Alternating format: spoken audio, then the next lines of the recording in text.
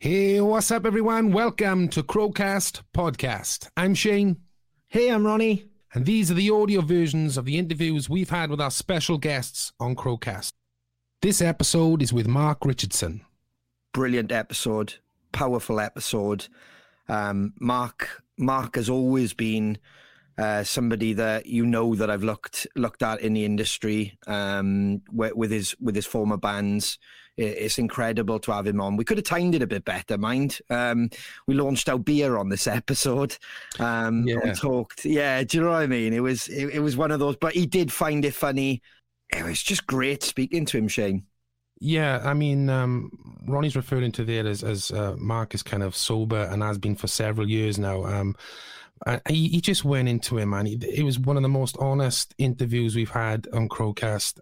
It was a real privilege. I mean, the Crow family were just bowled over by how honest he was and sharing his thoughts, mental health, not addiction. And that's what Crowcast is slowly becoming. Like, you know, it's this family-based, and you're getting stuff out of these big names that, you know, they're just human beings like us, you know what I mean? And just him being so open was just remarkable.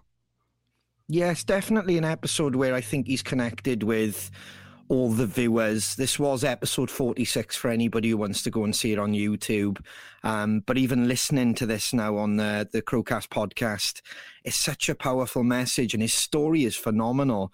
As I said, I've always kind of thought of Mark as one of my favourite British drummers. But it was brilliant to hear his journey, and I didn't realise some of the struggles he had in that journey, mate. Yeah, and, you know, a guy who's been in some major bands, you know, he's lucky to have like sort of one sort of band where the band does really well in this industry. But for him to have like 2, 3, but still carry those problems on, and just talking about how he dealt with it, how he didn't deal with it. Amazing story. Like I said, so open and honest, and it's not just about music, this one. It's incredible. Yeah, and another person I think has become a great friend with the Crows.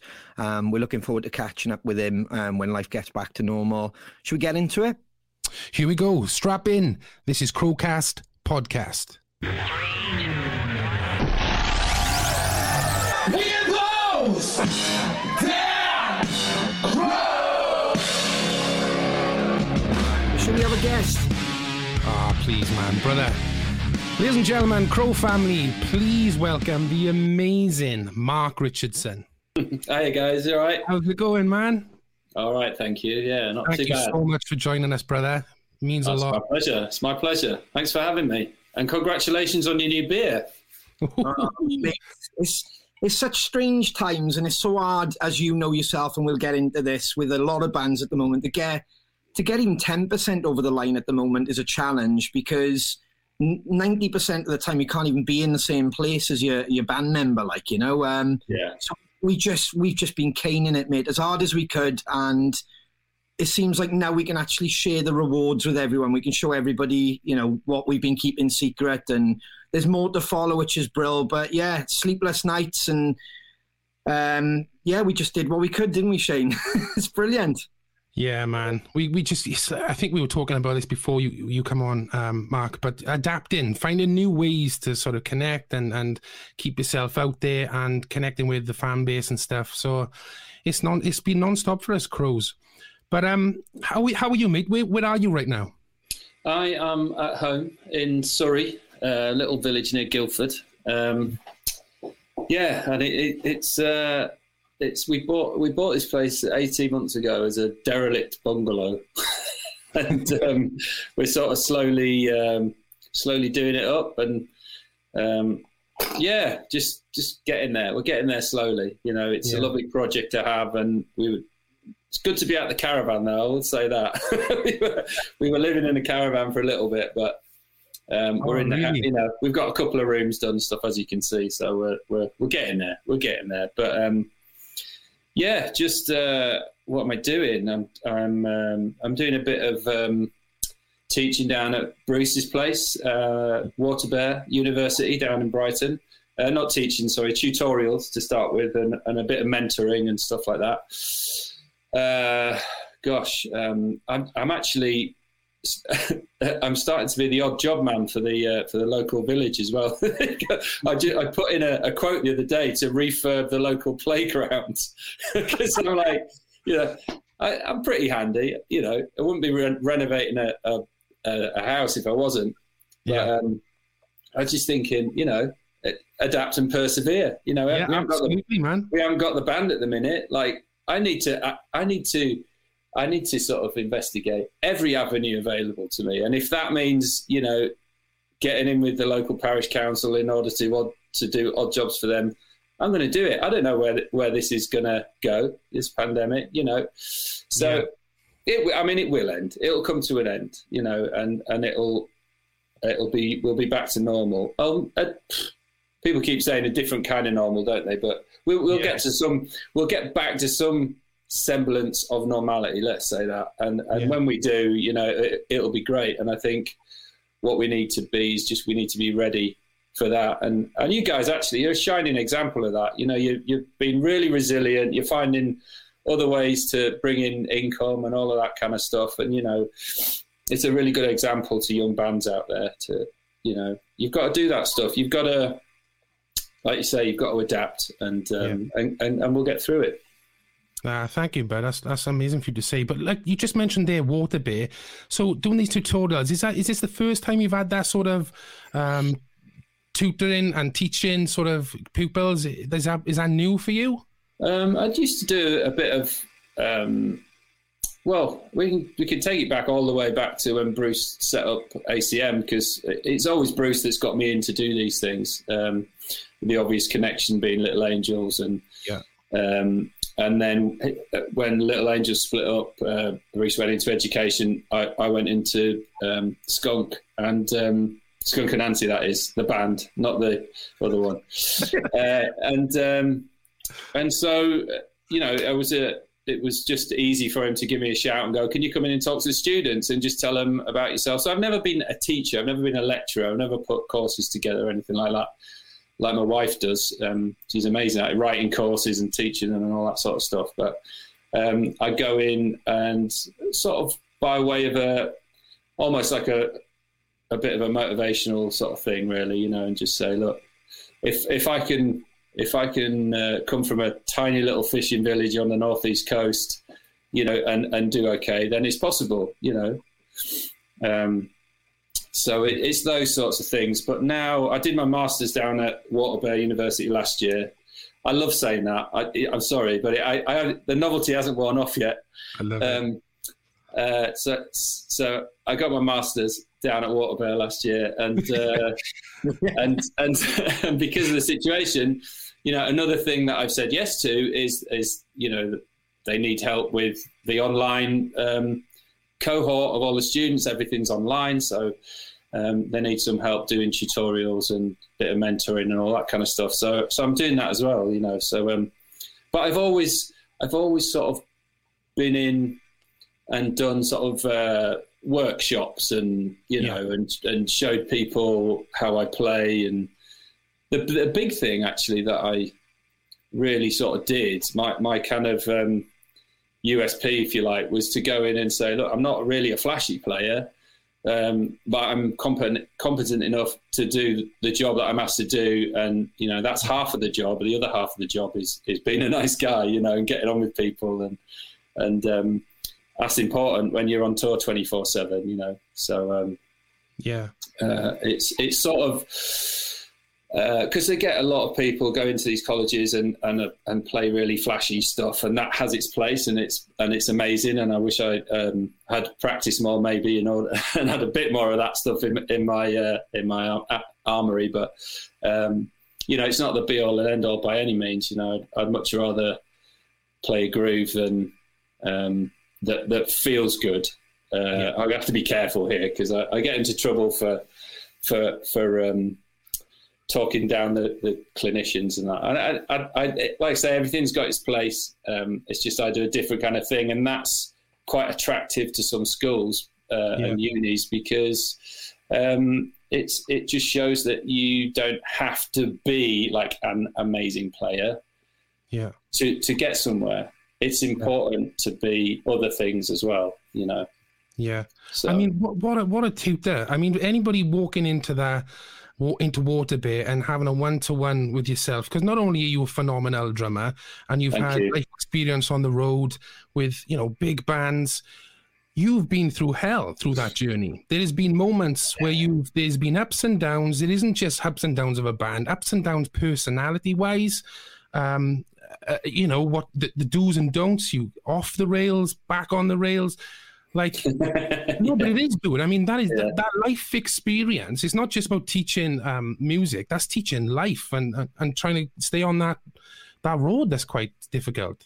Yeah, it has been a rocky path. It was very difficult at first getting sober. And by the way, good day to launch your beer. With your probably your first sober guest. There's quite an irony in that. Don't worry, I love it. I'm on the water. I am. That's the truth. It's all fake. It is. It's all fake anyway. It's alcohol free, is it? So yeah, there's a bit of a story there. I don't know whether you want to go into it or not, but it's. I think for me, the reason I don't know if you know, Music Support is a charity that that I'm a founder of and a trustee of. That was a direct result of of my own personal experience and finding it incredibly difficult to, when finding myself dependent on alcohol and cocaine, and needing to stop and wanting to stop. I had no idea where to turn for help. So Music Support is basically the culmination of a journey, a long journey to help people avoid the same situation. Basically, when I finally got sober, it took me 3 years to get sober. When I finally did, I sort of promised myself that at some point that I would try and make it easier for others to at least find the information on what to do, because, put my manager and the band through hell for a minute there, and they got to a point where they couldn't enable the behavior anymore. And so they had to give me an ultimatum. So that was the impetus really that sort of started my journey into recovery, into sobriety and into recovery. And that's been a very long road. I'm in sort of entering my 18th year of sobriety now. And it's not been wasted. Music Support is out there. It exists along with other charities now that are doing the mental health thing. We were kind of the first to kind of go, certainly the first music charity to kind of go, look, mental health has a massive part to play in all this, and we need to start looking at it. And then others like Help Musicians UK started looking into the benefits of healthier living on the road, and commissioned a report called Can Music Make You Sick in 2016, and that sort of highlighted a lot of the difficulties that we face on the road as musicians. Like a lot of people, they can drink every night and they can go home and it's not a problem. And that was me for many years, until something major happened in my personal life. And then I couldn't cope with the way that made me feel. So my response to that was to numb it more. And eventually I became dependent on it. Like I just couldn't face the reality of that situation. So I just had to numb it out. And eventually I became dependent on it. So that's one way. There's a million, a limitless amount of ways to sort of that people get into trouble, and an unlimited amount of ways that people get out of trouble, because everyone's different and everyone has their own story and their own childhoods, and this and that and the other.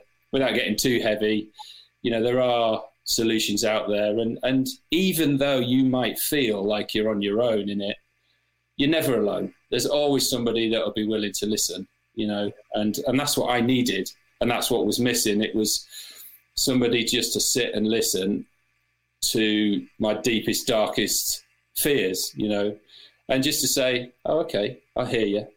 You know, it almost doesn't need fixing. In my case, it didn't need fixing. I just needed to say some stuff, you know, and that was keeping me pinned down in this addiction sort of thing. So, I mean, it goes a lot deeper than that. Yeah, but essentially, that's the story. And but all through Little Angels, we all had a laugh. We all had a few beers, and we had a great time, you know. And the same through Skunk, and just towards the end of Skunk and into Feeder, it just got a bit hairy there for a minute, you know. It wasn't very nice for a little while there.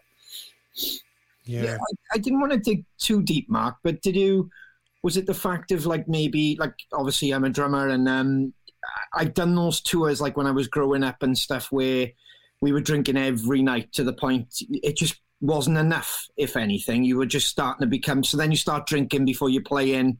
And I think there was one show I did in particular where I felt I either came off the stool or I felt I was coming off the stool.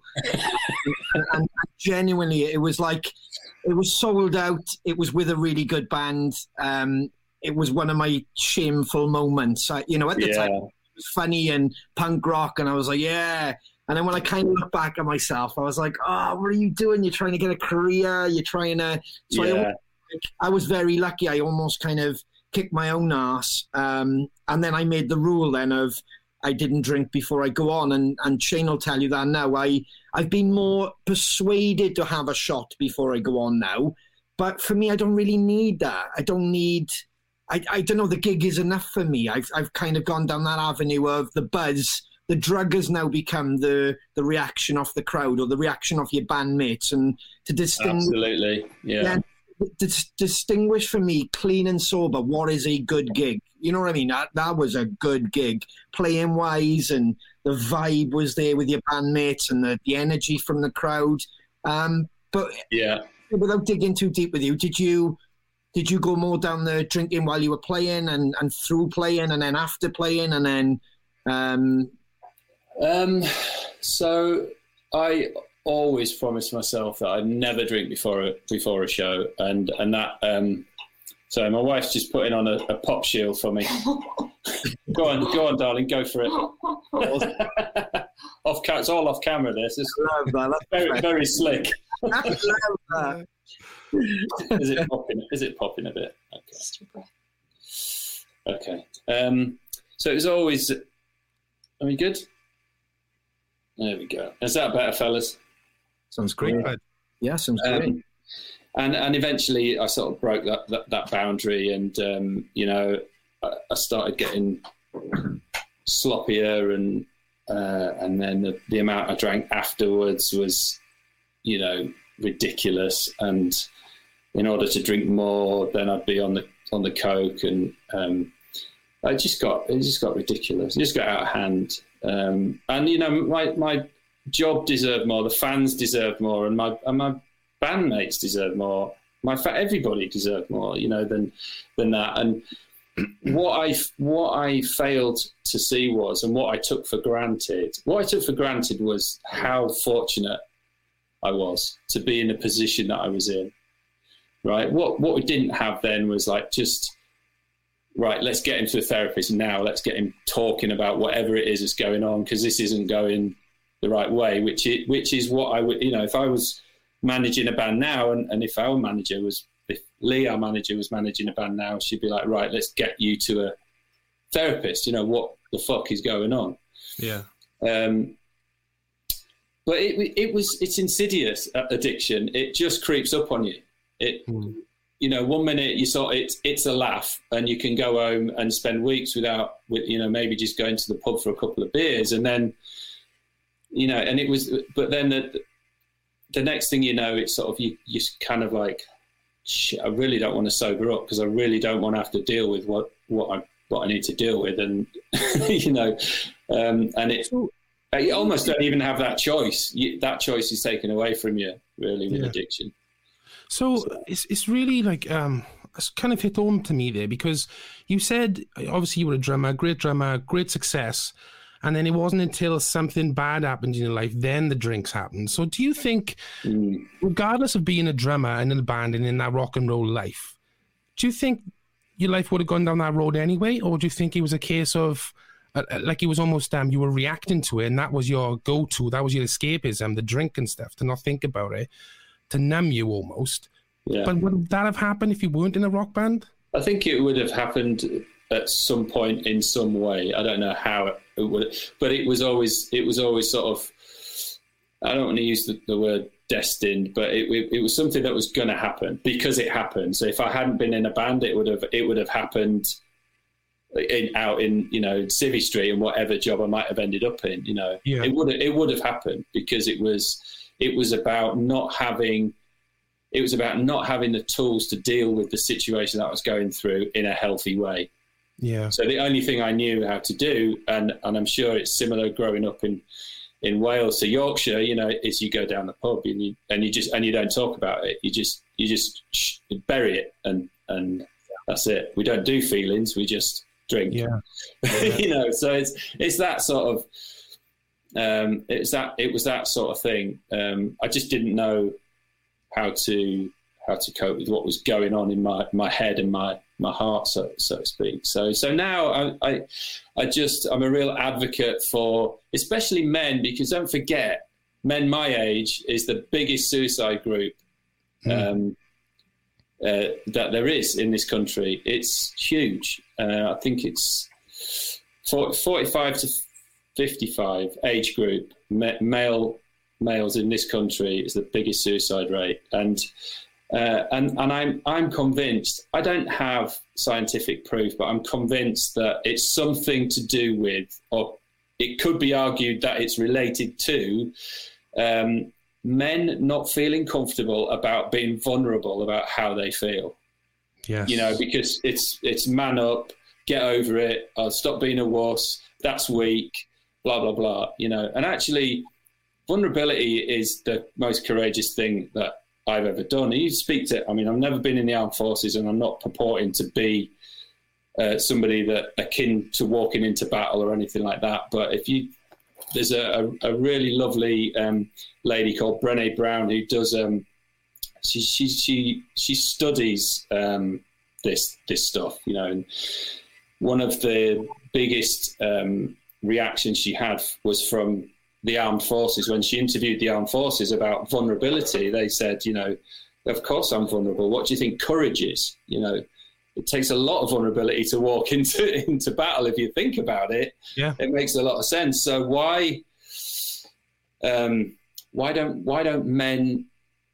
we talk about, why is it seen as weakness? Why is it seen as as something that's weak when we're struggling? I think it's probably changed quite a lot with your age group, and certainly has with my son's age group. He tells his mates he loves them, and you can really sense that it's sincere. That it's not like he's not just saying it lightly. He's like, he means it. Yeah. So I think it has changed a lot, and I might be having maybe one foot in the past quite a lot with this stuff. I certainly don't know what it's like with maybe a generation below me, but I think it's probably still quite difficult thing to talk about amongst male peers, especially as we get older. What's it like? Is your experience of that stuff? Do you just kind of shove things under the carpet, or there was? I did a lot of sports and stuff growing up, so the banter thing, like we say that all the time. Yeah. The banter was tough. Like if you walk into that changing room and there was any show of weakness, the boys would pick up on that. Your big school blouse, or obviously being polite on you, but there was a lot worse being said, and especially if like football or rugby, if you went down too easy, come on, get up, man up. Injuries, walk it off. It was always that mentality. So you were never allowed to show that vulnerability, that, oh, I'm injured, or I'm weak, or So that was very sort of early on. But what I've noticed with the band and my brothers here, and I can call that, we say that all the time. And Lloyd is the youngest one, and Lloyd is forever going, I love you, man. I love you, brother. You know, we just say it. We all say it. And it's like, and it's so important that you've got each other's backs, that support, that especially on tour, especially when you know, if it's one thing I say to any band that sort of say, well, how do you avoid this? How would we avoid falling into the same trap? You know, and it's communicate. You have to be able to say to your bandmates, I'm really fucking struggling. You know, I'm really unhappy and I don't know what to do about it. And I don't need anyone to fix me. I just need to say, I'm fucking miserable. I know I'm fortunate. I know I'm in this amazing position, touring, doing festivals, whatever it is, but I'm just having a really hard day, you know? And at that point, what you need is somebody to say, I hear you. That's it. I hear what you're saying. I'm with you. Not sympathy, empathy. I'm with you. I understand, you know, not I feel sorry for you. The poor you. That's awful. Yeah. And that's just shit. But empathy, I'm with you. I'm sitting with you. I hear you. You know, we're in this together. Don't worry. We'll get through it. That's what you need to hear when you're having a shit day. I think there's this idea as well, like if someone says something, like you've got to solve it for them. Like the people think, but you're not looking for answers. You just say nothing, hear me out. Because it's easier then when that person lays that shit on someone else. And I think the other person just goes, I need to say something. I need to fix this. How can I make it better for them? You don't have to. No. Just be there for them. And let them go through, like I'd always say, about processes. Life is a process, good, bad, shit, everything. And coming around and adapting to it and working it out yourself is one of the hardest things to do. But if you exactly, I think you absolutely nailed it. You know, listening and then fixing isn't listening. It's listening and fixing. Listening is really, really hard. To learn to become a good listener is one of the best things you can do for your mates, because you listen and you say fuck all when they've finished, and you say, I'm with you. That's all you need to say. Is there anything I can do? Is a much better way of saying, well, you should do this and you should do that. You know, because that's not helping them. They just need to be heard a lot of the time. And if they need that, if you want to let it be known that you're there for them, if they need help with anything, you can say that. But fixing is fixing, and it can be detrimental, really, 100%. To the situation. Yeah, it's always meant with good intentions. It doesn't come from a bad place. It's just not helpful. Does that make sense? It makes perfect sense. Perfect. And it's like we've just we just said now we got some new material coming out, and it's on those verges. It's on. We'll explain more about that later, but because this is all about you. But Mark, I love the feeling that your music gives me. It's the reason I got into rock and roll. It's the reason I love music. Is bands like Those Damn Crows, because it's heavy, but it's emotive. You know, like just really heavy stuff doesn't really do it for me. You know, heavy emotive music, because I'm a softie at heart, whatever. But I want music to make me feel something.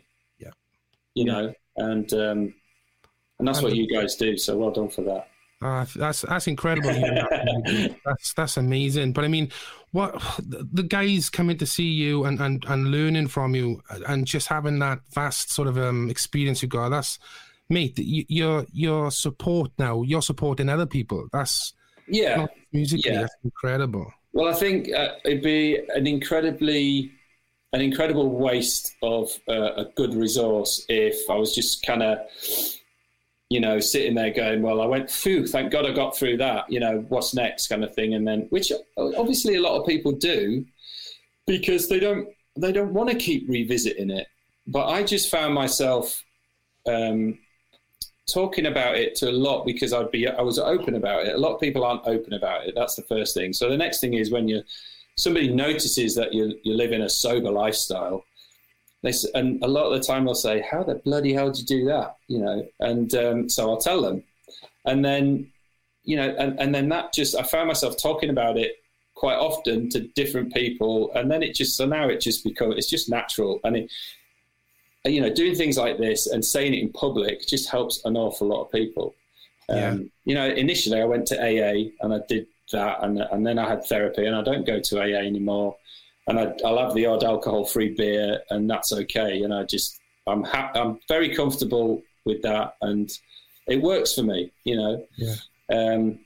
I almost think there's this illusion as well, Mark, where people think if you're drinking too much or you're a drug addict, then you're a loser, you're a nobody. But some of the most switched on intellectual people I know, and like especially in the music game. Yeah. Mike Exeter is another one that we've spoken at on Crowcast, and he's an incredible engineer, producer, and worked with some of the biggest bands on the planet. He's gone through that road and has somehow, like yourself, come out the other end and is now educating people about it. And they're some of the most switched on intellectual people I know. So it's not even like a class thing. Do you know what I mean? It's nothing to do. It's totally indiscriminate addiction. It doesn't care who you are or what you've got, or you know, if you haven't got the tools to numb, if you haven't got you haven't got the tools to figure out a healthy way to get through any problem, any life problem that you come to, then what we do is we turn to booze, because it's legal and it's allowed, and you know, and obviously there's lots of other ways that people numb out as well. You know, sex, gambling, food. I mean, the list is almost as, you know, endless. There's a lot of ways that we do it, but some of them are less harmful than others, and some of them will take you to a low point quicker than a lot of others. Some of them, like maybe smoking. I don't know if there are any smokers in the room, but I mean, I gave up a long time ago because what am I doing this for? This is just going to end in my death. So it's a slow suicide, you know. It's you know, I don't know. It's difficult. It's a difficult thing to talk about, but I see it as my duty, if it comes up like it has done tonight, to discuss it. And and I'm comfortable with that. You know, it's all right. It's all good. I think everybody can resonate from this conversation, because where we grow up, there's so many cases, so many people we know. And it's exactly what you said, just echoing what you said earlier, Mark, I would say the first chapter of my life and Shane's life, it's ignored. It's kind of, people don't want to kind of bring it up personally, or you don't want to kind of bring it up in conversation. The second chapter of my life is almost everybody's a lot more open. If we're talking about the generation thing. And I think I genuinely am thankful for that I do feel I got people to talk to. And this is what's important. You have to talk. You have to tell people, like you said, if you're having a shit day. Because I've known so many people who've they have gone through addiction and they haven't come out the other end. And as I said, there was nothing wrong with those people.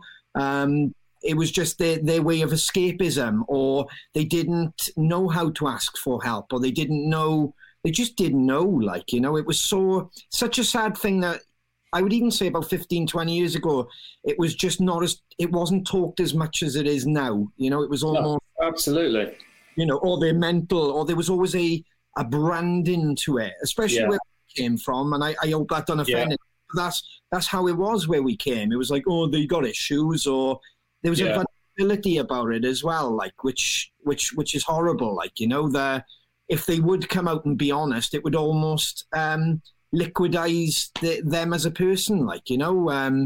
Absolutely, and that's the shame of that's the sort of perceived shame of addiction, I think, you know. But I mean, if I just, you know, use the example of my music career, for example, every drummer that I've taken over from or replaced is now dead from alcohol or drug-related illness.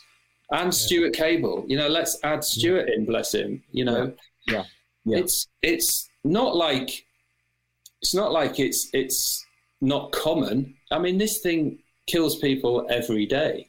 And I think to learn to navigate it has been one of the, I don't know why, I feel like I have a duty to to remain well and spread this message in honor of them, if nothing else. But, you know, also in honor of myself, you know, because I deserve to remain sober, and I deserve, you know, a life beyond my wildest dreams, which is what I was looking for in the first place. You know, I didn't know I was already sat on it and in it, but now, you know, I do think part of me harping on about this shit all the time is because, you know, look at John Lee, look at Michael Lee, look at Stuart Cable, you know, Robbie France, they're all gone. And that's just 4 in my life that, you know, that are close, that I was close to. So you look at that on a national scale, and it's just, you know, and you're adding all the suicides from the you know, just, it's just, I don't want to, we're maybe getting a bit too morose. I don't know. Not at all, buddy. And I can't stress enough, mate. Thank you so much for bringing it up. I can see all the comments there, buddy, about how it's resonating with so many people. That's why, like, we call them the Crow family. Our fans are more than just fans, and the community that they are setting up, how they're talking to one another constantly now, whether it be about our music, but then there's off stuff as well, and they become friends, and, you know, outside of the band, and it's incredible, and it's that theory you're talking about, talking to someone, opening up. And thank you so much for sharing all that. I mean, that's, like you said, brave, but I think it's incredibly powerful, Bud, because as a songwriter, when I write about songs, there's something, like you talking about emotional and emotive and empathy. I had to flick on all those switches, and I'm a big believer in every negativity you have. There's this little way that you can turn into a positive, and you'll just look back someday and go, holy shit, you know, look how far I've come. And what you've just said there about all those incredible, talented musicians that just didn't have that person or that switch to just turn it for themselves, or speak to someone, or get the help they needed to turn it into something positive. And then you come on and tell your story, and it becomes that positive, which then spreads like wildfire through the Crow family. And it is a positive thing, you know. And if you help one person, you know, there's always going to be skeptics out there. There's always going to be people that are just, you know, oh God, I didn't come on here to listen to this. You know, I wanted to listen to my band and feel good, you know. But I think maybe they're the ones that are struggling. I don't know. You know, but if it helps one person, if it helps one member of your family, then it's worth it, isn't it? It's worth it. And it's never. I've not, in all my years of sobriety, had a negative. I've never been proven wrong that if you're in that position and you sort it out and you get sober, if that's what you want to do, that it's never been worse. You know, sobriety is never, you know, it's never been worse than the best day when you were fucked up. You know? So, like, I love to say that my best day, my worst day now is better than my best day when I was fucked up. Wow, if that makes sense. Yeah. So it really is. You know, it's look, nobody can tell you. If somebody points a finger at you and says you're an alkie or you're, you know, whatever, that the only person that can say that can label me as that is me, you know. Yep. But if a friend comes up to you and says, you know what, maybe we should have a chat, what's going on? You seem to be drinking too much. Is everything all right? Then that's a friend. That's somebody who cares, and maybe you should listen to them, you know. Yeah. I've just clicked on the comments thing and seen all these amazing comments. Oh my God, that's incredible! Wow. I can normally pop them up like that. I genuinely didn't want to stop our train because it was just like, honestly, there's just so much. There's brilliant. Even have enough hours in a week for me and Shane to literally lay it on you of like our childhood, and it's not like counselling. It's just more we can really relate to this. It's like, it's just everything. Our whole being in it, Shane, really. Yeah. Well, I think because we both come from, do you come from small towns? Yeah. Yeah. So Whitby and where are you from? From Bridgend. Right. Oh, wow. Great memories from Bridgend. Yeah. So small towns where the culture is drinking. The culture is also, man up, get on with it, sort yourself out, don't be a wet blouse or whatever. It's very difficult to change that, and you can't change it. You can't change it overnight. I mean, I wouldn't go back to Whitby now and try and convince somebody to be vulnerable and get sober. But I am there if somebody asks me for help. This is the way I work it. I don't go out there and find people that are struggling or find people that I think should be getting sober. But if somebody reaches out to me and says, how did you do that? And can you just talk to me about what that looks like or what it, then my responsibility then is to hold out the hand of friendship and say, yes, I can tell you what my struggles were. And then what happens more often than not is they'll identify with the similarities and hopefully ignore the differences, because everybody's massively different, but the similarities that keep us sort of chained down, if you like, clues in the word, they're very similar. So there's a lot of identification on that level. Yeah, 100%. And the fact that obviously within this time, this situation, COVID, and, you can't do what you're supposed to do, and people aren't seeing those loved ones because they can't. These things, like I just saw someone there, can listen to music anytime. These live streams are gold dust. It's because, this is the time where we can talk. This is where you're just plugging into someone else's thought, consciousness, connecting. And we can't do that right now, like personally, physically. So, mate, honestly, I can't stress enough. Thank you so much for going there. It's my pleasure. It's not a problem. Absolutely incredible. Yeah, no, it's part of my journey. It's part of my life story, and I'm not proud of the things that I did when I was messed up, but I'm pretty much proud of everything since. And I would have done a master's degree, for example, if I hadn't been sober. I never would have started music support, clearly, if I hadn't got sober. So there's like all these amazing things that have happened in my life as a result of sobriety. But everyone's got their own journey. I think that if you want to take anything away from this, is like, if somebody comes to you and they're struggling, just listen. Yeah. That's all I want is somebody to listen. You definitely have me as a listener if you pursue the podcast. You definitely. Oh, brilliant! Thank you. I really should. Yeah, I'm a massive fan of podcasts, and even if you just did one every now and again on this topic and your journey personally, or had other people and you talk to them the way you're talking with me and Shane.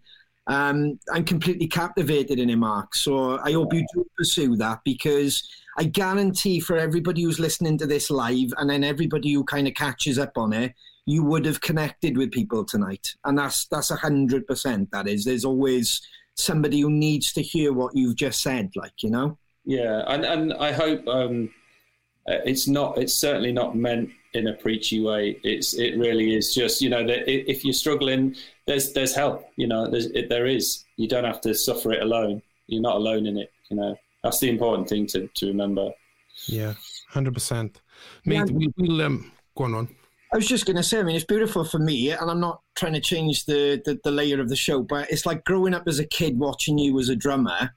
It's lovely to hear the powerhouse Mark just being so honest. It's just like that's another great point though, bro, because Mark was this top off beast of a guy behind the kit, looked a monster, right? And it's like, but again, Mark, was it, tell me if I'm wrong here, you're acting that way on stage. So was it again then hard to come out of that shell and go, well, I'm Mark, but actually I got these few issues, but no, I can't be that because I need to be this guy behind the drums? Absolutely. I was completely identified by my job from the time I turned professional to the end of the time I got sober. And I didn't realize that until I got sober, that I was just defined by what I did, my job. And didn't want to ever come down. The other thing was, the euphoria of doing a show in front of, your adoring fans is really addictive too. And I never really wanted that to end, because it meant, oh God, I go on stage and 2 hours goes past and I come off and I go, what the fuck happened there? I don't even remember. I go into this like flow state, which is just so blissful. It's like, I don't know, some kind of weird heavy metal meditation or something. I don't know, but it's just like I just get into this zone and it's awesome. But I was definitely defined by what I did, and that was part of the problem. I didn't have a great sense of self-worth and of who I was and what I liked. I knew I liked what you liked, and I liked what you ate and what you listened to, and do you know what I mean? It was sort of that. So I sort of felt a bit quite empty, but the band filled me up, so that was okay until it wasn't there anymore. And then, which obviously happened with Little Angels, and then happened with Skunk Anansie splitting up, and so it's a problem when you're defined by what you do. When it comes to an end, like, it's because then you're left with one question, and that is, who the fuck am I without this? Wow, that's so powerful. So it's really important to, as a band, and why it's so much more difficult for a lot of solo artists, I think, is to have that community around you, just taking care of each other, and just sort of checking in. It's difficult enough business as it is when you're on tour all the time, without feeling like you've got nobody to talk to as well. On top of it all, and it's such a simple thing to remedy as well. Yeah. So did it when it got really bad? Did music then? Was that like how do I put it? Were you afraid then to go back into music, knowing that you could go down that road again? I was afraid that I'd never have a good time ever again. I was afraid that I'd never enjoy a party ever again. I was afraid that people would look at me and go, oh, look, there's that sober guy. But actually, what happens over time is that that does happen. People looking at you and going, oh, I don't want to talk to him because he's that sober guy. But you just, they don't matter. Those people don't matter. What's important, heavy metal meditation. What's important is your own person. At that point, is that you continue to grow and you continue on your path that you've chosen. And if you get into situations where, like, I'll go to parties. I went to parties. On the road. It's hard not to go to the after show or whatever. Yeah. But it's when I set a boundary for myself, and that boundary for me is when that person speaks too close, too loud, and spits in your face and bursts your eardrum, and they're saying the same thing for the third time. It's like, okay, I'm out of here. It's time for me to go to bed because I don't enjoy it anymore. There's a really brilliant bit where everyone's having their first couple of drinks, and getting lively, and that's awesome. And I love that bit. But then when it goes too far, it's just I'm not judging. I'm just saying, for me, that's when I go to bed. I'll go back to the bus and go to bed because I just don't enjoy it very much after that. Yeah. But to sort of complete the circle, there is, if you're in a position where you find you're needing to lead a sober life and you're scared of that stuff, there's nothing to be scared of. There is life. My life has been better without booze than it has been with it. Yeah. And I've nearly been sober for the same time amount that I was, alive while I was drinking. Well, obviously not when I was a kid, but I've been sober a lot longer than I was drinking now, is what I'm trying to say.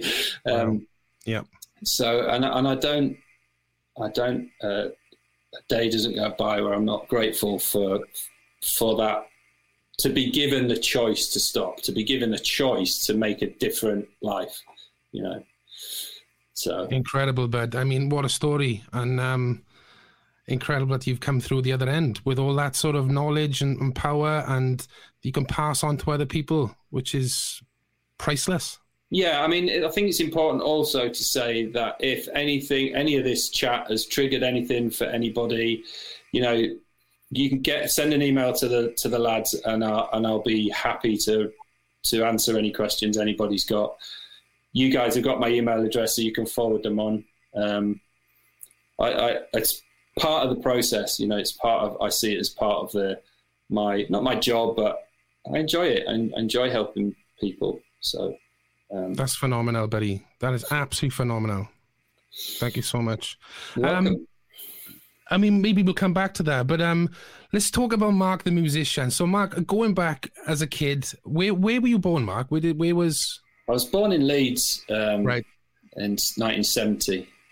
So, what bands, what music, what was it? Was it drums straight away? Do you know if you can remember? Was it drums straight away? You know, it was, because we moved to Scotland, and I remember when I was 3, I got a tin drum. You know, just a single like a tin thing from as a present from my nan, and I smashed that to bits fairly soon, and even at 3 years old, and then we moved to Whitby. We moved to Yeadon, which is a suburb of Leeds, and I had a friend at school called Neil, and he had a drum kit. I used to go around and play on that, and then one day coming up to Christmas, it disappeared, and I was like, "Oh, that's a shame."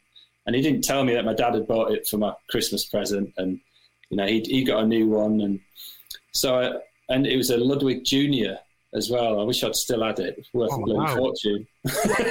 It would.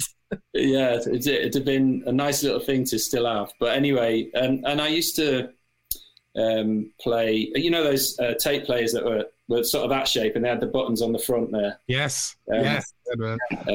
Really showing my age now. I got one of those, and I just used to put on my mum and dad's music, because I didn't really have... I mean, I soon got into Showaddy Waddy, you know, and, you know, at 6 years old, it's like, and started playing along to them. But other than that, it was, yes, folks, I did just admit that. Other than that, it was mum and dad's record collection. So it was ABBA, and it was the Beatles and Simon and Garfunkel. And I used to try my best to play along to these records, you know. And that was the start of it all, really. But I knew I loved it, and it was the only thing that I would do every day, because I was all over the shop. Yeah, I was all over the place, like a lot of us are when we're that age, you know, just full of it. Probably undiagnosed ADHD or something, I don't know, but, you know, no attention span. Just like... That's exactly what I tell him, like. and diagnosed, as you put it, like, because you're just...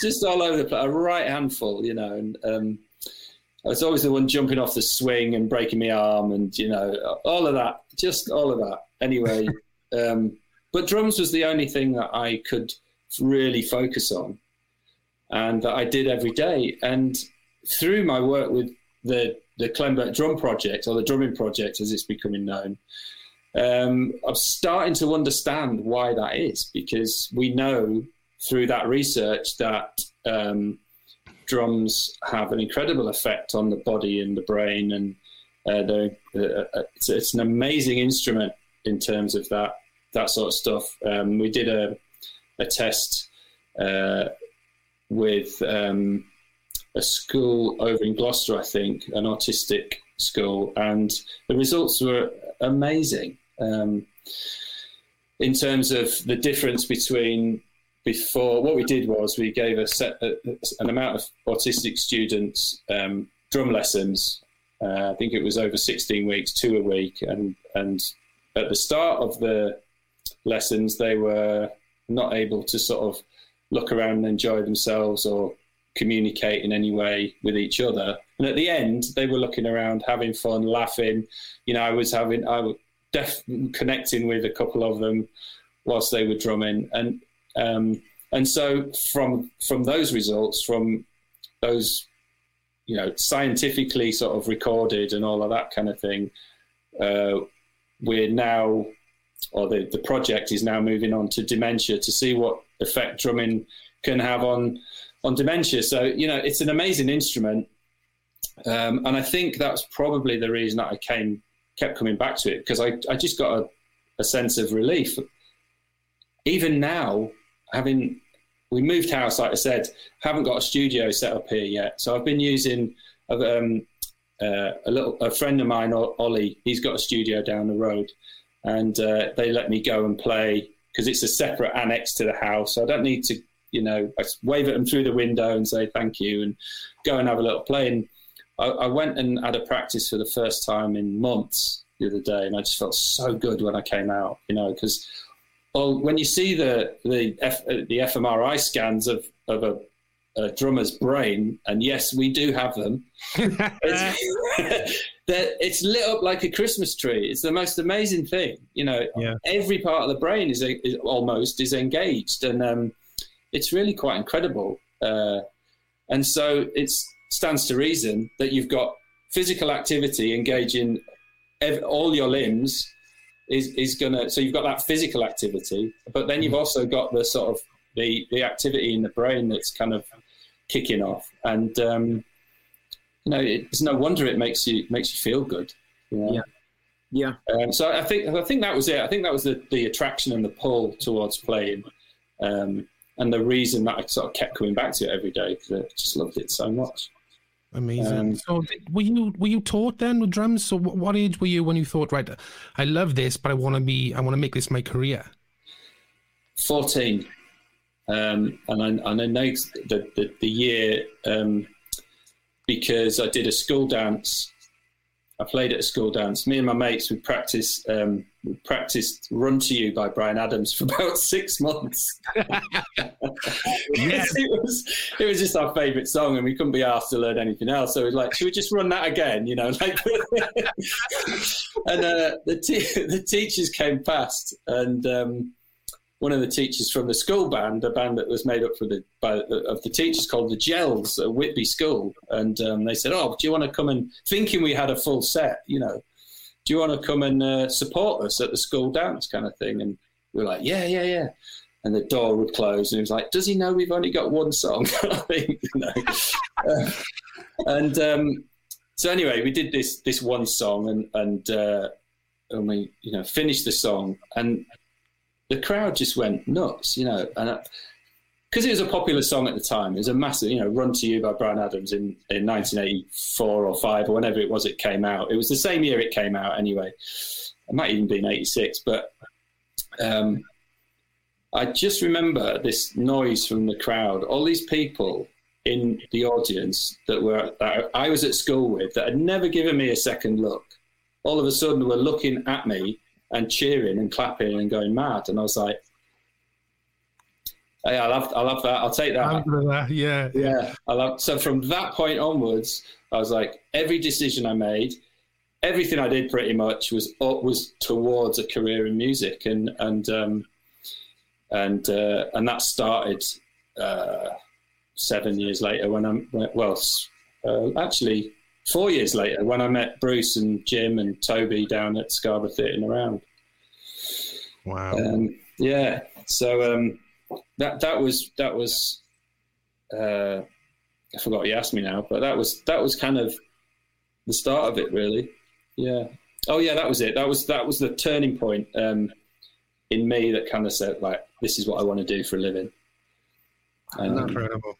Yeah. And then I went to Scarborough Technical College, and then I sort of was like, who's the hottest band in town? And it was this band called Mr. Thrud, and who turned into Little Angels. They were called Mr. Thrud before. And and so I went down. They had a residency at this theatre in town called the Theatre in the Round, and they used to play there once a month, I think, or once a fortnight, and they just absolutely packed it out. And I was like, right, these are the guys. I need to get to know these guys, because they're the business. There's no one else doing this in this town. And there was rumours that they'd had, you know, management sniffing around. And then they did this thing with Channel 4, like this 15 Minutes of Fame or whatever it was with Channel 4 that they used to do back then. And then they signed to Polydor, and off they went, kind of thing. So that was my connection with Little Angels and that whole side of things. And then when Michael Lee left, here's another connection with addiction. I have. It sounds wrong to say it like this, but the drummer from Guns N' Roses, Steven Adler, had a terrible heroin problem, and he got fired. And Matt Sorum jumped in the Guns N' Roses seat. Matt was playing with the Cult at the time. So the Cult needed a drummer. So Mickey Lee joined the Cult from Little Angels. And then the Little Angels were like, shit, we need a drummer. Who can we get at short notice? They called me, and I jumped into the Little Angels seat. And not shortly after that, they gave me the gig. So that was like another sort of, that's...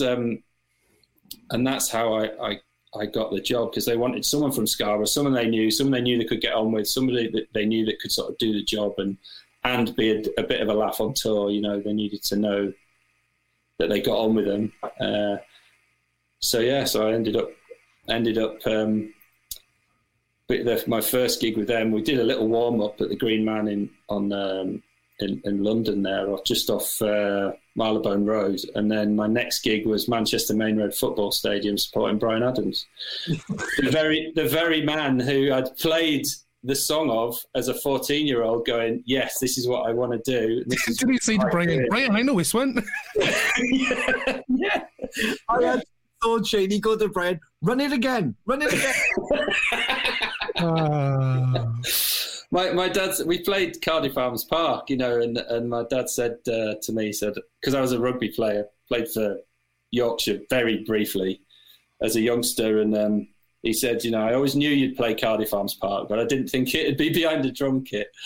Wow. So that's a nice what was story. that like? What, talk us through that, bud. The where you went from there to there, like instantly, almost. Yeah, man. I was almost. It's one thing like playing in a band, and doing those smaller shows, but yeah, I think I was so ready. I was so ready to move up in my career, though. It didn't feel. I was obviously nervous, and it was like it was the most amazing thing that had ever happened to me.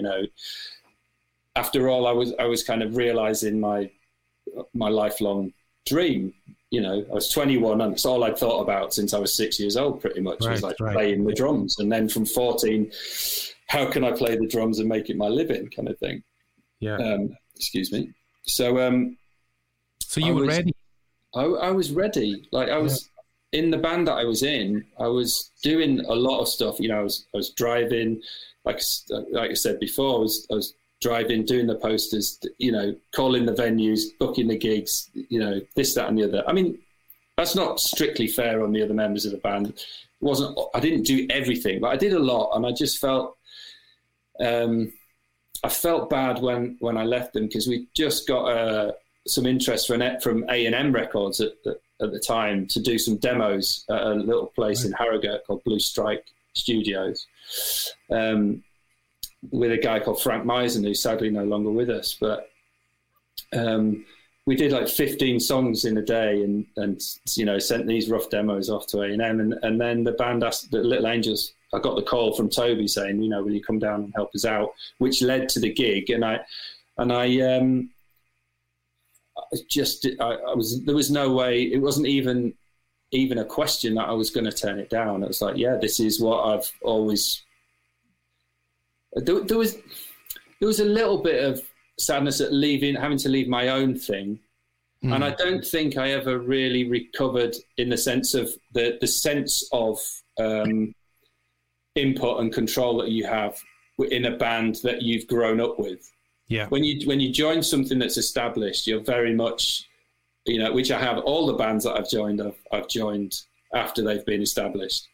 And after they're successful. So there's always a sense of like you're just sort of one step back from in the hierarchy, and that's not anything that it's certainly in Skunk Anansie that's never been something that's actually true. In fact, in none of the bands, it was actually true. It was all stuff that I made up because of my own self-worth issues, Yeah. So, but it's difficult to feel, a full part of something that's already established that you walk into. I obviously do now with Skunk. 25 or whatever it is, 6 years later. But it's taken a while. Wow.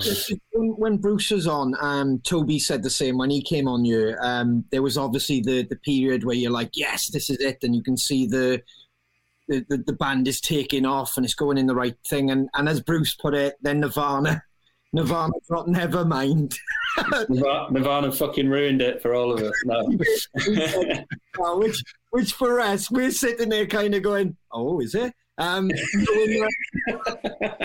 the last 20 years, we've been telling people how Nirvana inspired us, because obviously we missed the 80s period. Obviously, I grew up with 80s records through family, like you would have said, and same with Shane. But for us, we were that 14-year-old that you were, and the records around at that period were more like your Nirvana starting to explode, and that's what kind of your Metallicas. That's what we're grabbing our as young rockers. So it's just funny that Bruce basically said it as you. They came along and fucking ruined everything. Well, I think it needed a good shake-up, didn't it? And what an amazing band, and what an amazing songwriter he was, And actually, Dave Grohl is still one of my.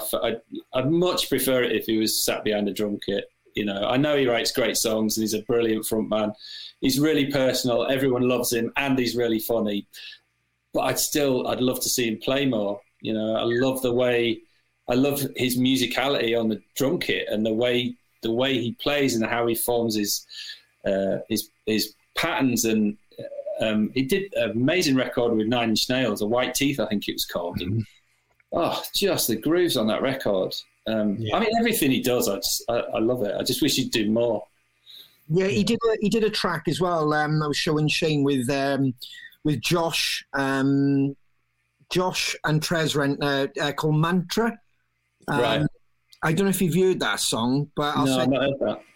Neither did Shane, and I sent a link.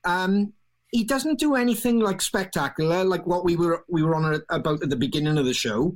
It's not Instagram drumming. It's more everything's in the pocket and everything lifts and everything rises, and you can feel the drums coming alive and you can feel the song coming alive.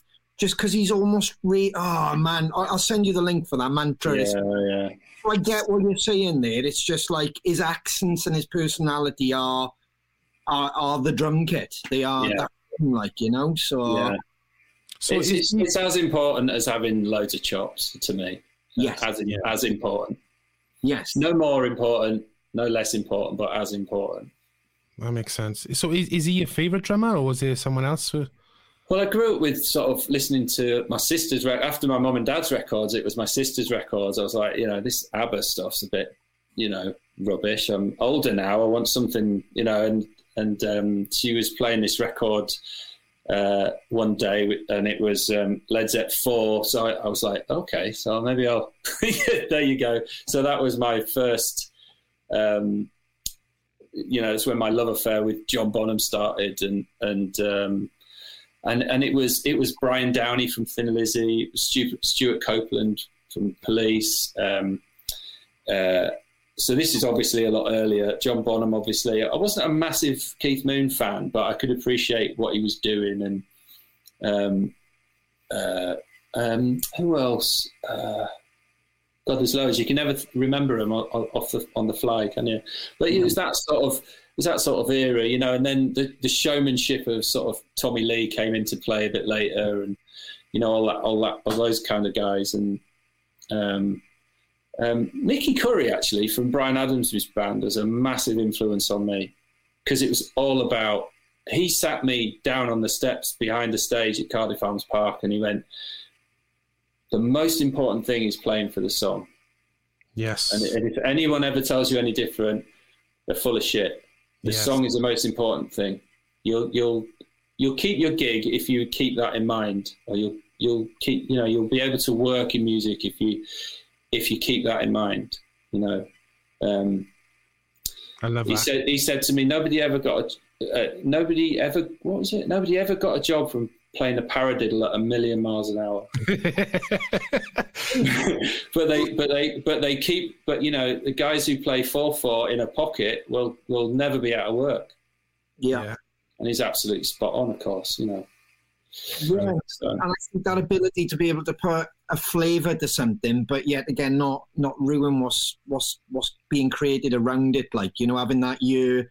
We talk about it all the time, don't we, Shane? About like it's having that year and listening to what everybody else is doing, and how can I complement that? No, how can I be seen here, or how can I be heard?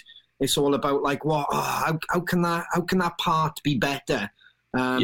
That's you laying back, as you would say, Mark, or you put in something else there that drives somebody else forward. You try to do that a lot. It's almost challenging that part, like, you know. And everything needing a reason to be there. You know, like I think my most obvious experience of that was the Black Traffic record, when we recorded everything, and then we basically kind of went, we need to do this a different way, and we sort of started again, but I recorded just the drums on their own, and then the cymbals after, and then we'd chop it up, and then we'd put samples on and all that, and that was my sort of first experience of really kind of placing things. It was like, let's have a cymbal there and a fill there, and let's move that fill from there to there, because you could, you know. And that was an amazing experience. But just, you know, just from what you're saying, just everything having it a reason to be there, and not just sort of playing for playing's sake, you know. I don't want to get too geeky for everybody, but I gotta ask a question for myself for you. How did that feel? I haven't done that process yet, and I've been playing, you know, a few years, but I haven't done that process of recording the drums and then the cymbals separate. I've heard about the technique, and it has been talked about a couple of times where it's like, oh, maybe we'll do that, and I'm thinking, oh no, I haven't done that. Here we go. It's that new, oh shit, and you know, time is money. I can't get it. They're going to be like, oh. How was that? Was that weird, or did you just kind of mime the cymbal hits? And I just put Roland pads on the cymbals, and then just put a Roland snare, you know, the mesh snare on where the snares were when I did the cymbals, and just put towels on all the toms and didn't do the fills. It is a bit weird.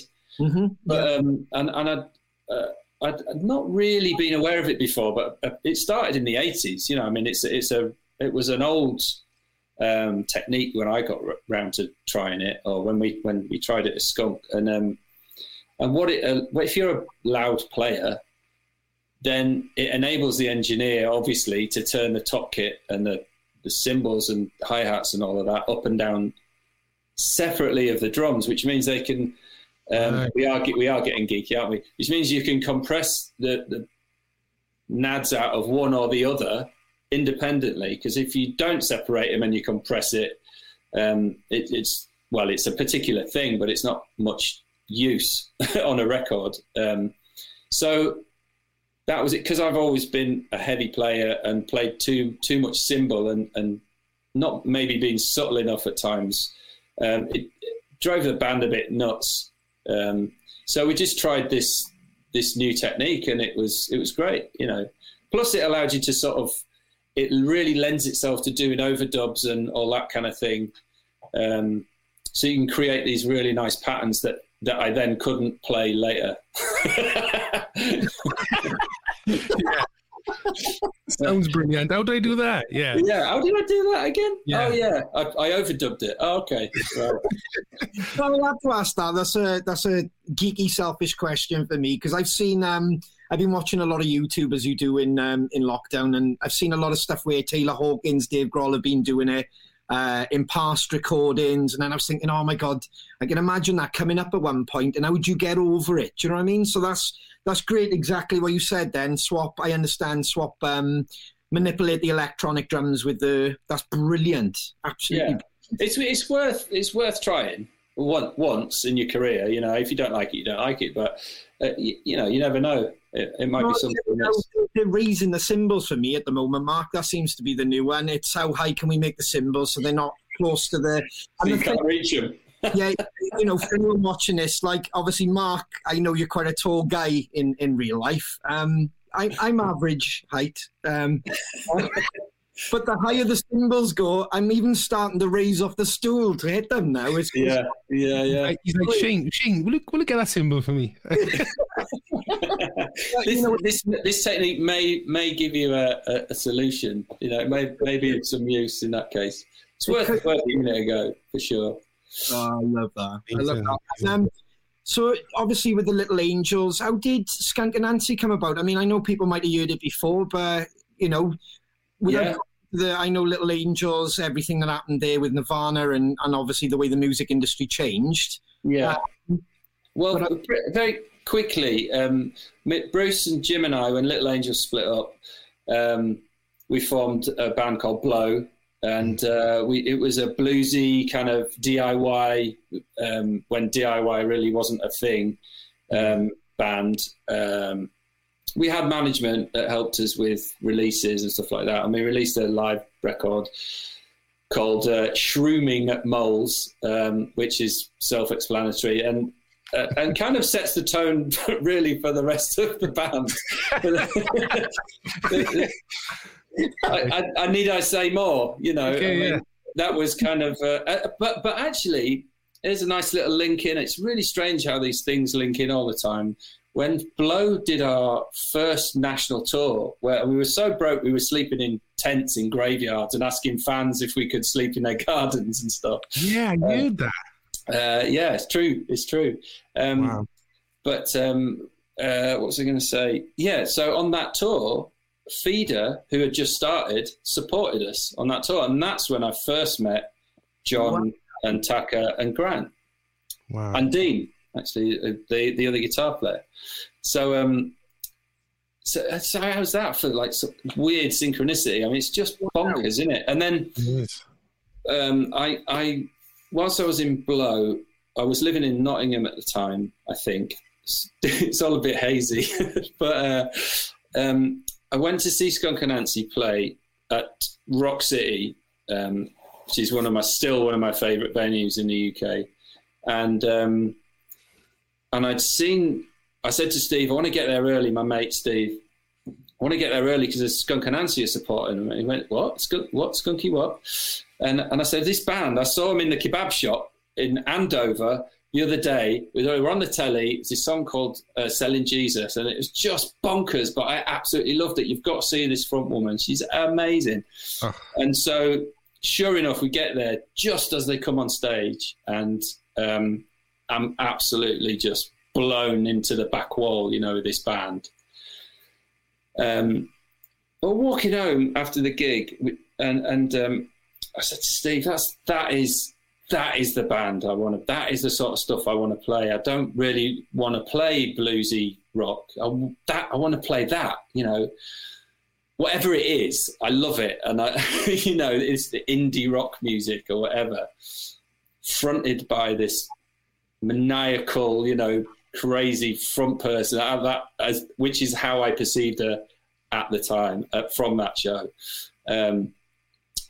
With just this great band of musicians, and what's really weirdly, Blow then played at the Coco, and Ace was stood next to me watching me play, and I had no idea. Oh, that's the other thing. On the way home, I said to Steve, "But the drummer's like, he needed to be giving it a bit more. You know, it wasn't Robbie France. Robbie had left, and they had this temporary guy in called Louis, who was playing for Nena Cherry. He's a session guy, lovely fella, great player, And I said, oh, well, you know, anyway, I look forward to seeing them again sort of thing, and didn't think anything more about it. Then the next thing I see Ace next to me when we're playing at Coco. And the next day is the Kerrang Awards, and Blow get nominated for Best New British Band, and so does Skunk Anansie. And Skunk Anansie won it, hands down, of course. And I bumped into Skin half cut after a few bevies. And I said, oh, you gig was amazing the other day, and but your drummer's a bit shit. And I sort of thought it. I thought it and thought I mustn't say it like that. I must find another way to say it, but it was already out my mouth. And she sort of looked at me, and I went, "Oh, well, that's lovely of you to say so."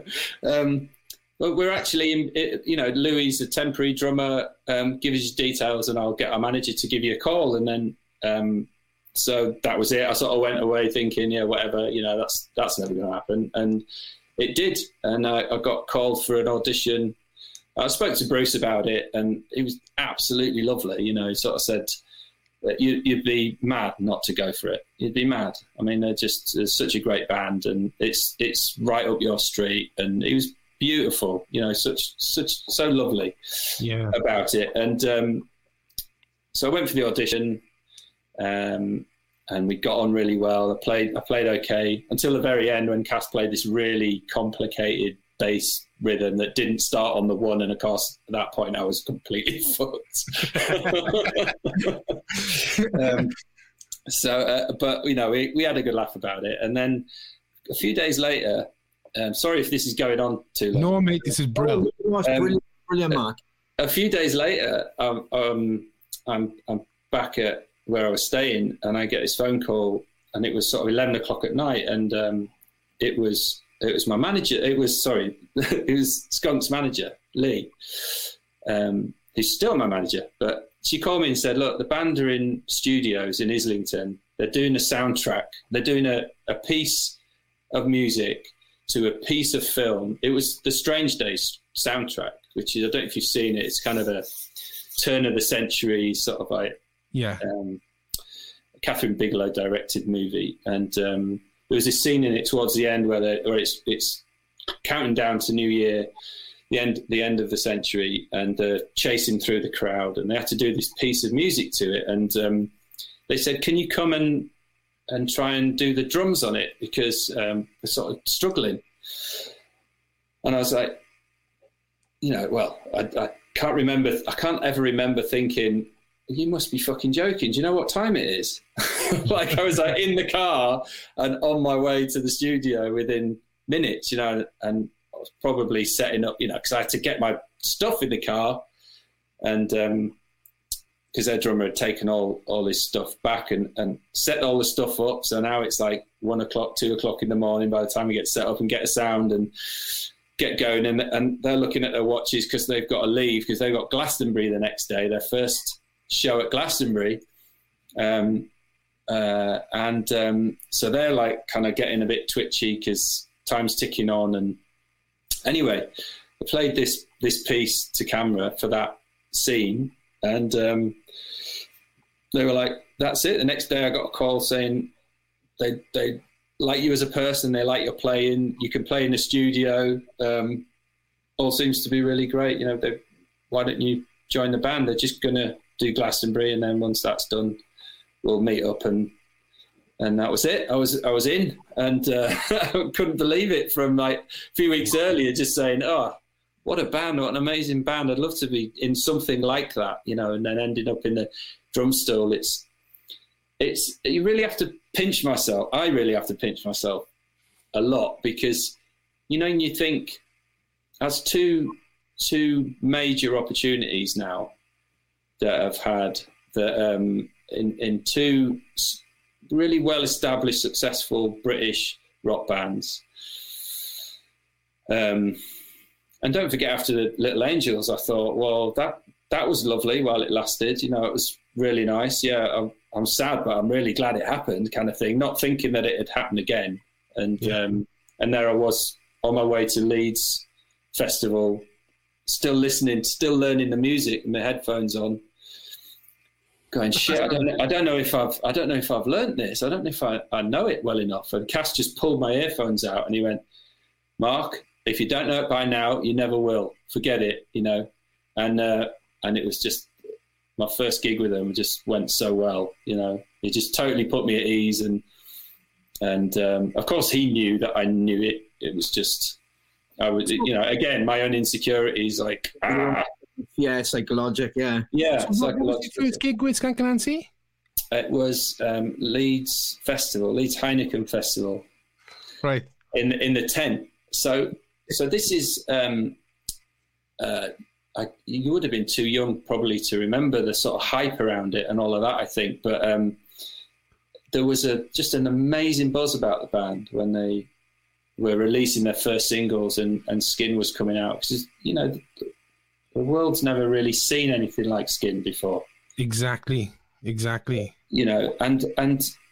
like everyone now is talking about, mental health and gender, and, they're out and they're openly gay and they're talking politically and all of this kind of thing. Skin was doing that in 1993 and 1994, way before it was sort of seen as acceptable to do that. And she was fighting for those rights back then. Yeah.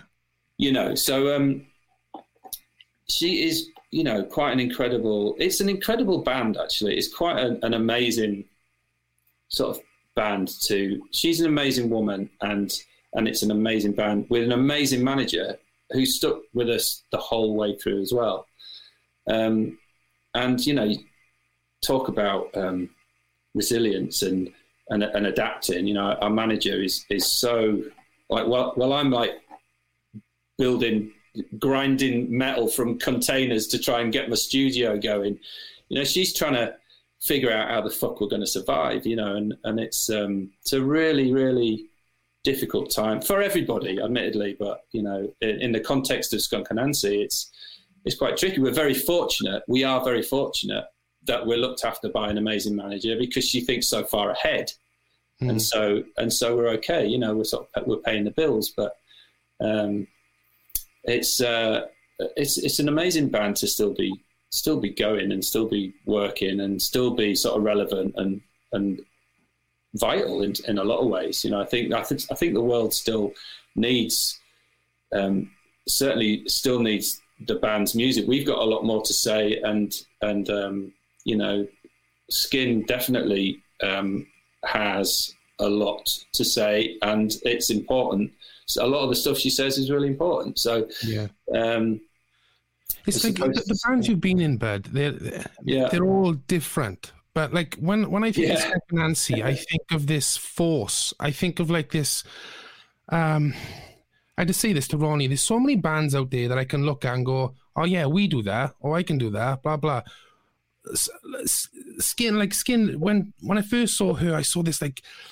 Oh, without saying anything, there was this mouth, like, and it just, this powerhouse, do you know what I mean? And it was just like, boom, I don't care what you think of me. There was this force of nature. Yeah. So when you're behind that kit with a band as forceful as that, that's got to be another level again, is it? Of adrenaline, another sort of experience. And what was the biggest crowd you played to? I'd imagine that the crowd of Skunk Anansie gig is completely different to the other bands you've played with. And for sure. It raises everything, I guess, does it? Yeah, I mean, I had to. I mean, I was hired because I could do I was hired for the person that I was and the job that I could do. They didn't want a replacement for Robbie. Robbie was an incredible drummer. He was a jazz drummer turned rock player. Yeah, just an insane player. But I definitely had to up my game in Skunk. And we just have this rule, like, so when we write new songs and we go into the studio, it's like that's one level. And then as long as we're better than the record when we go on tour, we don't need to just like regurgitate the record, but as long as we're better, we improve as musicians with each record that we do, then that's our sort of level of our sort of gauge of how we gauge ourselves as musicians. As long as we're improving a little bit, then that's how we know we're sort of doing the right thing by ourselves in the band. But I definitely had to up my game from, that kind of just that 4/4 sort of British bluesy rock thing that I'd been doing before. But But in some ways, again, I'd just been waiting for the opportunity to go fucking nuts. Yeah. Which Skunk Anansie allowed me to do. Like, I'd never played so hard. I'd never, I mean, I was dealing with a lot of anger, I think. It was great therapy. And well, as you know from us, I've already spoken about the drumming project stuff. We know it's good therapy. So I was getting rid of a lot of anger and frustrations and all of that sort of stuff that I couldn't express verbally. Yeah. It was therapy for me as well. Excuse me. It was just an unbelievable thing to be involved with, an unbelievable band to be involved with, and such amazing characters, all of them, Lee, Skin, Ace, and Cass, just so very different. If you had the choice, right, of putting 5 different, I include the manager in the band as well because she's such an integral part. But if you could choose to put anybody together in a band, you'd just never choose it, would you? You just never. You'd never think to put the 4 of us together. So, and we're so different that it shouldn't work, but it does. Oh, goddamn right it does. Well, we discovered Mark. We would have discovered you around, I don't know, maybe 96 or something like that. I'm not sure, but I know definitely I was super young.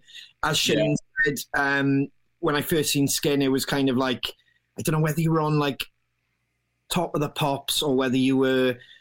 Muse used to play this like late show on ITV. I'm not sure if you did that as well, but I definitely seen her on TV, and I was half scared because it was that element of punk rock that scared me. That's a weird to say that, but there were certain parts of the music, like punk rock music, where you almost knew it was nasty, like, and it was like, and that drew me in more then, and that became like a soundtrack to where we live. I mean, you'd always hear Skunk Anansie on. It's one of those bands that's followed many Welshmen, women, massive fan base in Wales, like 150,000%. Along with like Three Colours Red and other bands, which we followed massively, like, do you know what I mean? So, and then obviously we did follow Feeder. I am segueing slightly, but we did follow Feeder. And knowing, like, I had seen Feeder as a youngster with John. Yeah. But then when you heard the news, you were joining from a drummer's point of view. And I know there might have been criticism and there would have been fans in place. But for me, I was so excited because, I was too young to really understand, like, the politics that goes on in music industry. I just wanted to make it in a band and I didn't really get much else. But I was excited because this, the animated drummer, like you said, that excitement that got you into Skunk Anansie was moving with Feeder, which was another band that I'd followed and thought, wow, this is going to be interesting. And I think I seen you along with, I was talking about it earlier, with our guitarist or one of my good friends in like Reading, and you played like the Radio 1 tent or something. And it was just such a good show. Really, really good show. I don't know how that felt on the drums. I remember that gig so clearly. All my first gigs, really, I remember so clearly. And that we were headlining the Radio 1 tent on that Reading Festival. And I was really nervous because I'd heard, it was the sort of start of things, appearing online and all that, 2002, summer of 2002. And it was kind of not the start of the social networks yet, but you sort of heard things, online murmurings and all of this. And I'd sort of got the word that the fans weren't happy and all of this, and, bring back John and, obviously impossible. But John was, it won't be as good without John, rather, all that sort of stuff. And it couldn't have been further from the truth, because that tent went off, and, it's testament to the band and their songs that they could fill that slot. And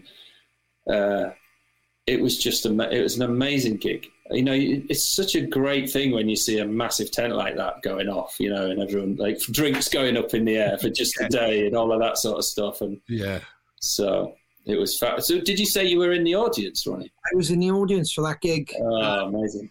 Because for me, it was a great moment because, like I said, I was a fan of your work, especially with Skunk Anansie. So I just knew it would work for me. Like, you know, I was kind of like, this is going to be special. And it was great to be there to watch that moment. And I don't know if anybody watching this was there, but it was such a great moment because it just seemed like a brilliant moment for Feeder as well. Like, you know, and that's why it was a cool spot to ask you, did you feel that? Did you feel that in the tent? It was just like, now I understand it from a band point of when they say that's an electric gig, that was an electric gig to be at, even though it was in a festival. And we all know performances can get kind of lost at festivals because there's everybody having moments all over the park, like, you know.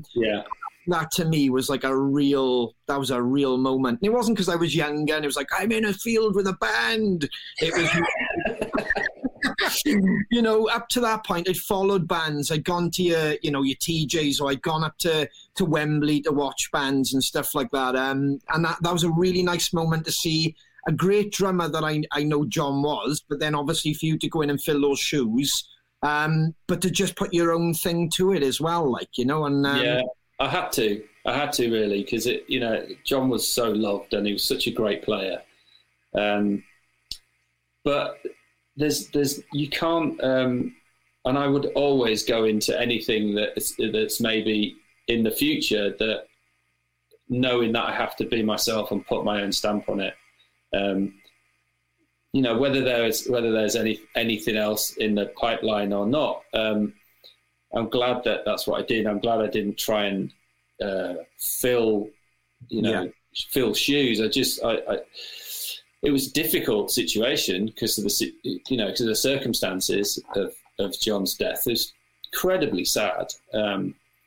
But I just knew I wanted to do a good job, and I knew that I wanted to do the songs justice and John justice. And the best way to do that was to play it in my own way, but with the enthusiasm of somebody that's sort of doing it for the first time, you know. So it was great. I was incredibly sad about the demise of Skunk because I felt so responsible for it, because it wasn't just my sort of addiction stuff that led to it, but it was just a bit rubbish. And then so a year to pass and try and get other things going, and nothing was happening, and then to get that call, like, you know, I think John passed on the 7th of January, and Grant called me sort of shortly after, obviously in bits, you know, just saying, look, we want to carry on.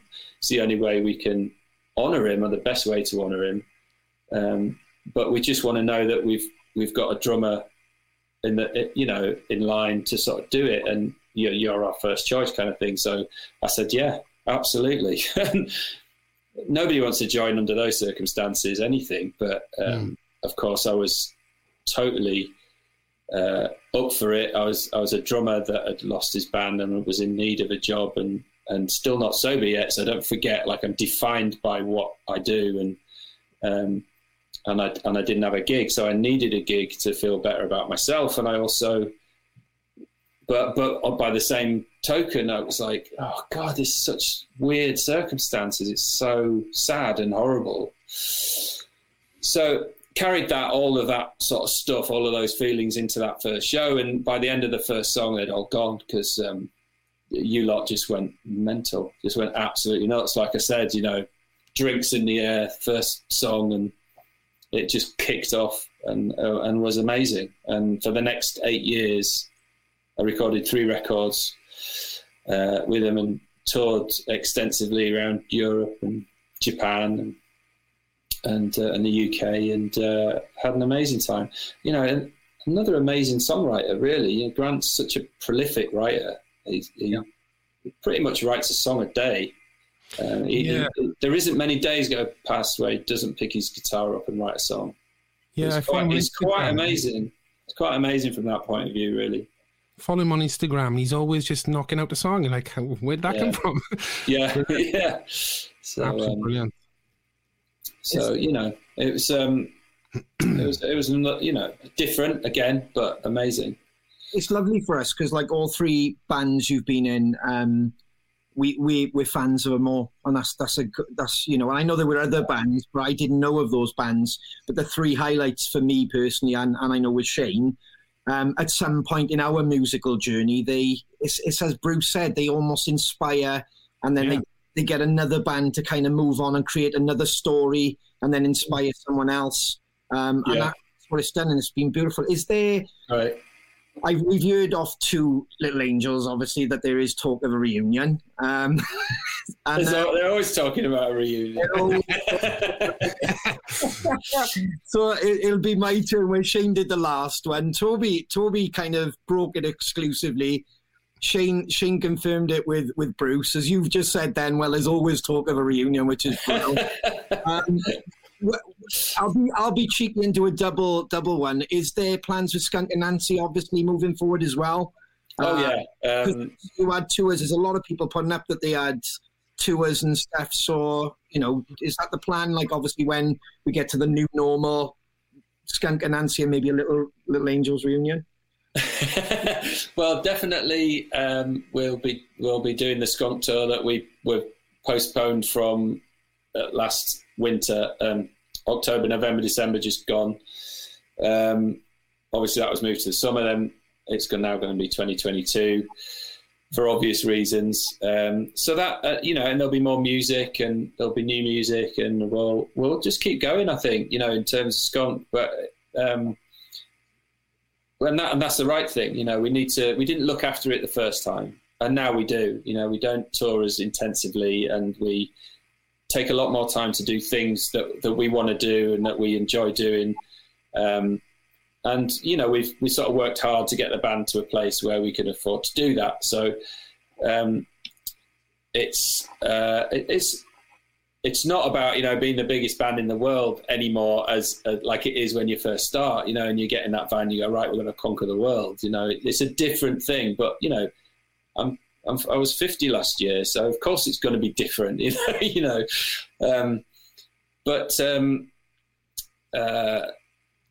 what was the question? See, that's a 50-year-old brain, that is. Wow. And Little Angels, you'll be looking forward to meeting up. Oh, sorry, yeah. So and in terms of reunion. I'll get my Zimmer frame out in a minute. God, I've always loved to play with those guys. Bruce is one of my favourite guitarists. It's that family thing. And I've had three families now, three musical families, and all different dynamics, different personalities, but all still family. Because you go through so much together. So of course, I'm recording a track for Toby in a couple of weeks, something that he's doing for a game, I think, which is lovely. Just for him to be able to call me up and go, do you want to play some drums for me? I'm like, yeah, I'll always do that because they'll always be my brothers and sister. And that'll never change. So I'd love to do some more Little Angel stuff. I'd love to do more Feeder stuff. That's probably more problematic, probably more difficult because they got, Jeff, who's amazing and such a lovely guy. But I wouldn't say no to that either. I'd say no to a lot of other stuff, but my three families, my three music families, I'll always have time for them. Incredible. Well, Mark, I can't thank you enough for your time tonight, buddy. It's been incredible listening to your story. What a life you've lived. What a life you live in. Thank you so much for your honesty, bro, because, really amazing. I can see how many people have respected your life, dude. And thank you so much. There's comments. Thank you so much for all the comments. It's been absolutely brilliant to see so many people engaging and just loving the bands and loving the chat and the music and all of that. So thanks for having me, guys. good luck with your journey and what you're doing, because you're doing such a great job. So keep it up. I know it's hard work and doing all the the other stuff, the beers but it'll pay off. It will. You just keep at it. It'll pay off. Thank you so much, Mark. Take care, brother. We'll hopefully see you on the road. Yeah, I hope so. Take it easy. Thank you, Mark. Thank you very much. Cheers, Mark. All the best. Lots of love, guys. See you later. Thanks for listening to Crowcast Podcast. Don't forget, this episode is also available to watch on our YouTube channel. For up-to-date information on everything Crows, follow us on all our socials or visit our website, thosedamncrows.com. Tidy.